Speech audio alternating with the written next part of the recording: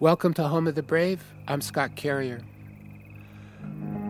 Back in the old days, human beings and grizzly bears used to live together. We, or they, somehow got along. They migrated together from Asia to North America, arriving in Montana 13,000 years ago. The bears spread out to the east as far as Chicago, south to Durango, Mexico, and up the west coast to Seattle, Canada, Alaska. People lived with them in all these places, in the same valleys, next to the same rivers, wilderness in all directions. People back then thought the bear was a sacred animal, smarter than they were. They called it teacher and shaman. To them, it was the supreme being. And this social arrangement must have worked because it lasted for 13,000 years until a new kind of human showed up on the scene, white men with guns, who proceeded to kill almost all the grizzly bears and almost all the native people and take almost all their land.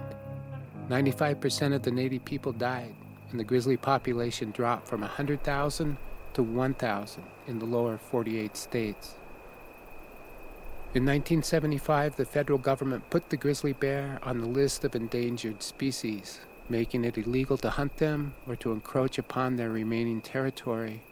But now it looks like the U.S. Fish and Wildlife Service is going to take the greater Yellowstone grizzly off the list, making it legal once again to hunt them for sport and to extract commodities like gold, oil, and timber from their land. Most of the people who live in and around the greater Yellowstone ecosystem, ranchers, outfitters, people who live in small towns, they think hunting grizzly bears is a good idea because they believe there's too many of them now, and hunting is the best way to manage the population. It's a huge and heated argument. To me, I love hunting. And I think the grizzly is a magnificent animal. However, you've got to control the predator, the top of the pyramid, just like you control the prey. This is Harold Turner, owner of the Triangle X Dude Ranch in Jackson Hole, Wyoming. He takes clients out on fishing and hunting trips. I would take somebody grizzly hunting because obviously if they're going to pay that much money for a license, which I think I saw somewhere that Wyoming's proposed $6,000 a pop for a grizzly bear. I have no problem in shooting a grizzly bear. If I felt they were extinct, then I would have a problem. But, facts are facts. And that's one of the problems with the whole thing, and this is where the politics come into it. Because I look at the culture, and it's a lot deeper than hunting. I look at the culture that we have created in this country now, what we're doing with our whole way of life. We were just talking about this the other night, and I would hate to see us have to go to war in a World War II type of a conflict with the type of young people we're bringing up compared to what we had in the early 40s. I'd like to say they're soft, but they're not tough. I mean, this is strictly personal, but you might say the redneck philosophy is what made this country the greatest country in the world. And we, as a society now, I think have gone so far the other way. The problem with the public debate over grizzly bears is that it is so tribal. Journalist Todd Wilkinson lives in Bozeman, Montana. It isn't just driven by the grizzly bear. It's driven by personal agendas. It's driven by personal animosities. It's driven by people in different kinds of silos. And sometimes I think people are shouting past each other. And I think that ranchers who are living with bears out there on the landscape and doing it in ways where they're doing it without conflict are to be commended, instead of broadly painted with a brush as being anti-grizzly, because there are a lot of ranchers out there who aren't anti-grizzly. I think there's a lot of room to come together and have a discussion about this. Unfortunately, this issue, as much as wolves, it just riles people at this visceral level. And as for the debate over whether we should hunt grizzly bears or not, I don't think that divide will ever be overcome. Now, I haven't argued either one of those sides. I've been trying to add light but not heat. David Quammen wrote about this problem in a recent issue of National Geographic magazine. It was a whole issue devoted to Yellowstone National Park. It's now published as a photo essay book. I've been trying to say in the magazine version and in the book, look, some people say this is a no-brainer for this reason or that reason. You really do need to use your brains. You should educate yourselves, people. We should all educate ourselves better. This is a complicated decision, and there are certainly arguments against delisting the bear. There are also some arguments that are made in favor of delisting the bear. Those arguments need to be listened to and analyzed. What do you think the strong arguments are for delisting the bear? Well, the argument for delisting, as I understand it, circles particularly around social tolerance. And it goes this way. And I'm not making this argument, I'm describing this argument. I've heard it from people who make this argument fairly persuasively. And that is that currently the bear is listed, it's protected by the federal government. It's their bear. It's the federal government's bear. It's the conservationists' bear. And for people who have lived on this landscape for years and decades and generations and who love to hunt, whether they hunt for meat or they hunt for trophies, it's their bear. It's not our bear. So the hell with it. It's their damned bear. The federal government. Yes, and those conservationists who live in Bozeman. I had one hunting guide. I spent 8 days with him in the backcountry of Yellowstone in a thoroughfare area who described this argument. He's a guide out of Cody, spends his life in the mountains on horseback. His younger brother, is an outfitter, and he works for his younger brother as a guide. And he was saying, okay, I don't want to hunt a bear. I have no desire to kill a bear. But if my neighbor poaches a grizzly bear and hangs it in his garage and comes down to the bar and brags about it, I'm not going to turn him in. I'm not going to turn him in. But if there is a legal hunt, there's a lottery for, say, 5 bears to be killed in the parts of the state of Wyoming that might be open to bear hunting. He said under that circumstance, when everybody who puts in has a chance of a bear permit, if they want one, under those circumstances, then if my neighbor poaches a bear and hangs it in his garage and comes down to the bar and brags about it, I'm going to turn him in, and 10 other people in that bar are going to turn him in, because now it's our bear and we care about it. That's the argument. And that's connecting to what I mentioned, social tolerance. One successful way of increasing social tolerance has been to compensate ranchers for livestock loss to grizzly bears. If there's a problem bear, the state wildlife people come in and trap it, and then either relocate it or euthanize it if necessary. Then the ranchers are paid 7 times the fair market value of their loss. Actually, all the ranchers we met were in favor of grizzly bears and had worked to help them recover. But most of them also thought it was time to delist them now. What do you feel about trophy hunting of grizzly bears? I think if they do it in the proper manner, I think it's a good resource tool. I don't think you need to go up in the thoroughfare or in the wilderness and hunt those bears, because they're not causing any problems. Peter and Kathleen Jakowski live on a ranch east of Cody, Wyoming. You get down here, the more populated areas where people are trying to make a living off the land, and the bears are moving in here, and those are the ones that get into trouble. They break into cabins and break into grain bins and kill livestock. And in the past, we've had predation problems, and we had one bear, and he'd come in and kill in the irrigated pasture, and he'd kill a calf every other night. And because it'd take him, he'd kill it and eat half of it, come back and eat the other half, and then kill again. And we had 2 calves that got injured because the cattle were stampeded in the night, and they were running into fences and running in the river. And all the time that bear was around, which is probably over a week, those cows, they were so nervous they wouldn't eat. They'd just get in a tight little bunch and bawl. And the cows and the calves were losing weight all the time that bear was harassing them. So those are costs that I have to absorb myself. There's no way you can get any compensation out of that. I think we needed the Endangered Species Act. Some of my colleagues don't. But I think Homo sapiens, we are incredibly greedy.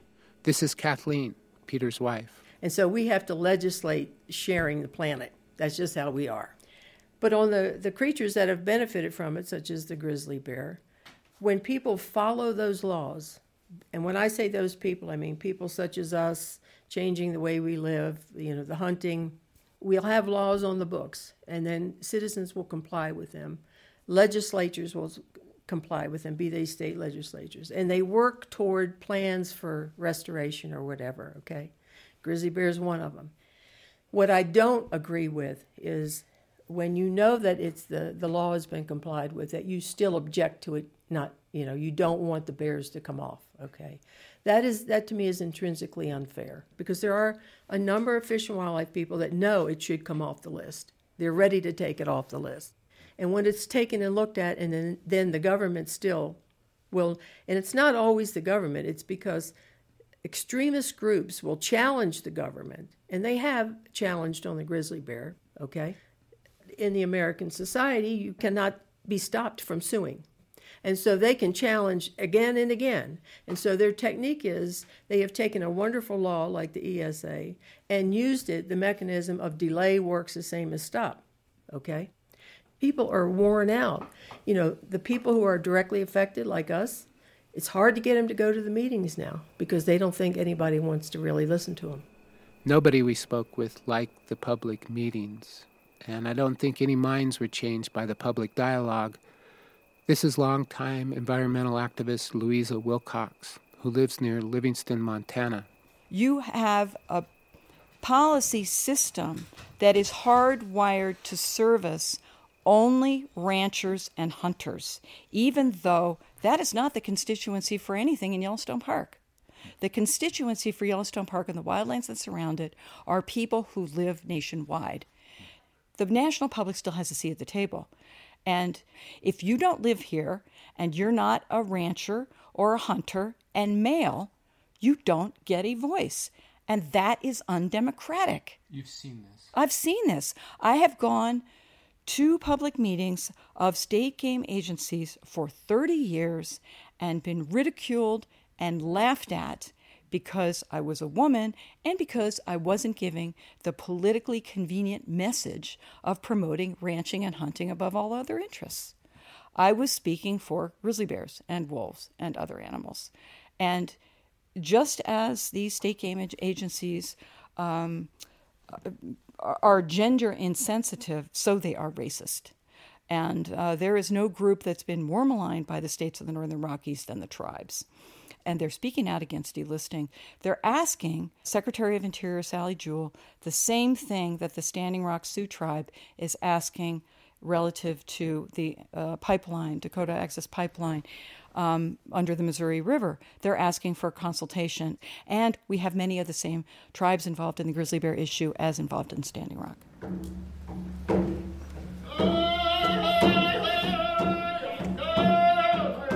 A couple of days after Wilcox said this, the beginning of October, there was a meeting of the tribes at Jackson Lake Lodge, just south of Yellowstone National Park.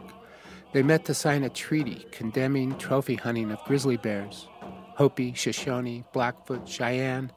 They smoked a pipe and signed the treaty, and it went unnoticed by the media. This is Ben Abamsa and Cliff Ami Sr.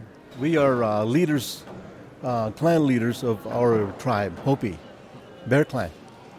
The bear is really the one that guided us to where we live today. I'm Hopi, and so we became the leaders. We are the leaders of our people. I'm of the Tewa people. I'm the leader of my clan, the Bear Clan. We're Tewa. We live along the Rio Grande. And the grizzly bear, whose name is Mahudeke in our language, he's the first He's got the wisdom. He's got the a cure for all diseases. He's got the knowledge to compare us and take us from this earth to the universe and back. He's got the ability to indicate or instruct the Bear Clan people on how to take our people into the future. And he's named in our prayers and our songs as that person. And we continue that ceremony today. We have our culture, our traditions, and so on. As Native people, as the first people here on this continent, we have that right, a sovereign right, to continue with our religion, continue with our traditions. And that is something the federal government does not understand. The federal government has an executive order on consultation. We have a right to be at the table, and that did not happen. The Fish and Wildlife Service said, yeah, we will go through a formal consultation, but that did not happen. Did they tell you why it didn't happen? Because they have a purpose. They have an agenda. They want to open the grizzly bear for trophy hunting. That is the purpose of why the federal government is going about delisting, proposing to delist the grizzly. And in these times when we have situations like this, we come together as one nation, as the indigenous nations, as the first people, and we want to keep and maintain that sacred covenant we have with our Creator, because we still respect that what the wisdom, the healing power it brings. The bear is it is a supreme being. I think for certain, I think there's a tremendous amount of wisdom in traditional peoples throughout the world, and you can perhaps learn from that. There's teachable wisdom there. I have not sought it out myself. This is Doug Peacock. He lives in Paradise Valley, Montana.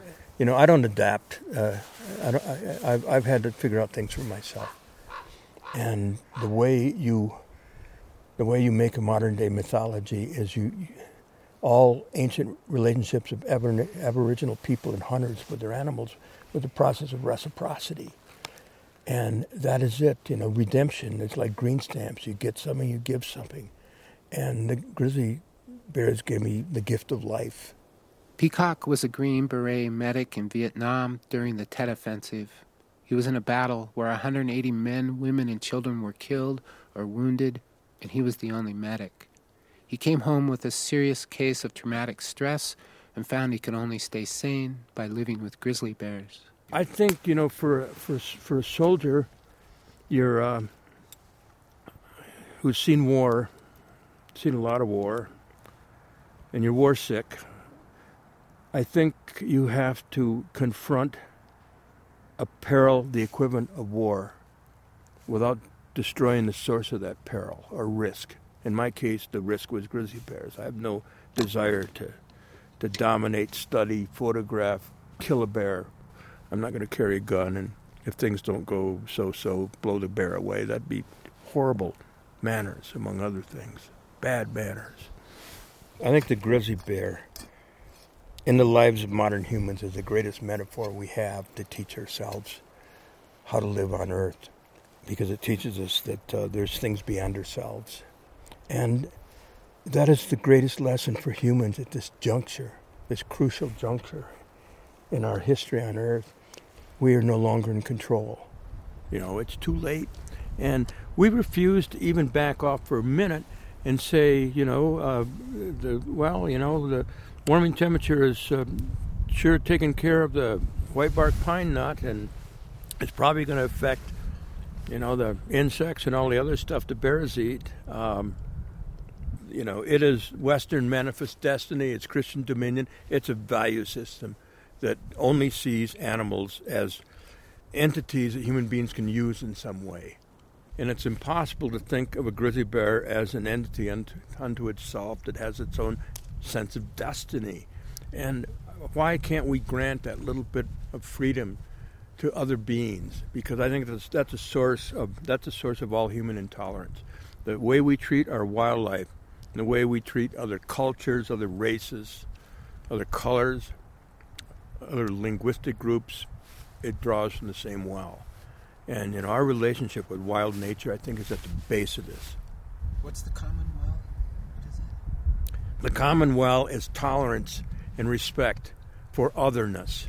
And I said other animals, especially the fierce man-eaters that I love so much, other races, other colors of people, linguistic groups, the whole shittery.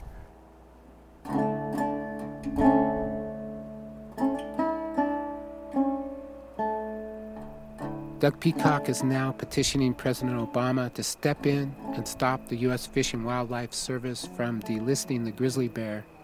The president has this authority, and Peacock is collecting signatures on a website called SaveTheYellowstoneGrizzly.org. I'm promoting it because I believe what Peacock says about reciprocity. Anybody who spent time in the wilderness, I think, understands this.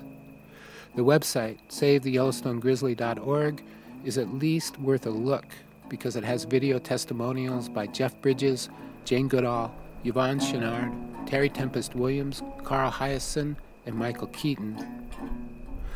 I'd like to thank everyone who talked to me for these stories, especially those who were in favor of delisting and legal trophy hunts. They didn't have to talk to me. A lot of people said no on this one, actually, but they did it, I think, because they wanted their voices heard. A lot of listeners have written in asking if I'm going to Standing Rock, and the answer is I'm going to leave tomorrow morning. I want to try to talk to the police, ask them where they went to school, who taught them to point guns at peaceful protesters. It's now one day before the presidential election, and like everybody else, I'm worried. I don't know where we'll be next week or next month or next year. We're not one country anymore, but 2 or 3 or 4. I want to keep talking to people and producing radio stories, however bad it gets, because I think it helps to listen, and like Tom Hanks says, there's no crying in baseball. However, I need to raise some money. The Home of the Brave bank account is not looking so good. It's a bit frightening, actually, so I need to ask for donations. Home of the Brave has somewhere between 100 to 150,000 listeners around the world. So far, about 2,000 people have donated, subscribed, or bought stuff, which I very much appreciate, but I need to increase this number, like double it, magically, by a wave of the hand. If you like this show and want to keep it going, now is the time to donate, subscribe, or buy a t-shirt, patch, or tote bag. We have new t-shirts, different colors, and if you buy one now, I'll include a patch. And anyone who donates $100 or more, I'll thank them by name on the air. Also, I'm open to public speaking engagements at your college, in your town. I can talk about the possibilities of podcasting, the way I hope it'll be done in the future, not only here in America, but around the world. I'd like to thank Liza Lichtenfeld and Bob Jackson, former backcountry ranger in Yellowstone National Park, and give a shout out to the local restaurant in Cody, Wyoming. That's what it's called, The Local, because they serve local food and it's excellent. Also, thanks to Gentry Densley for the music. Again, our website is homebrave.com. Thanks for listening.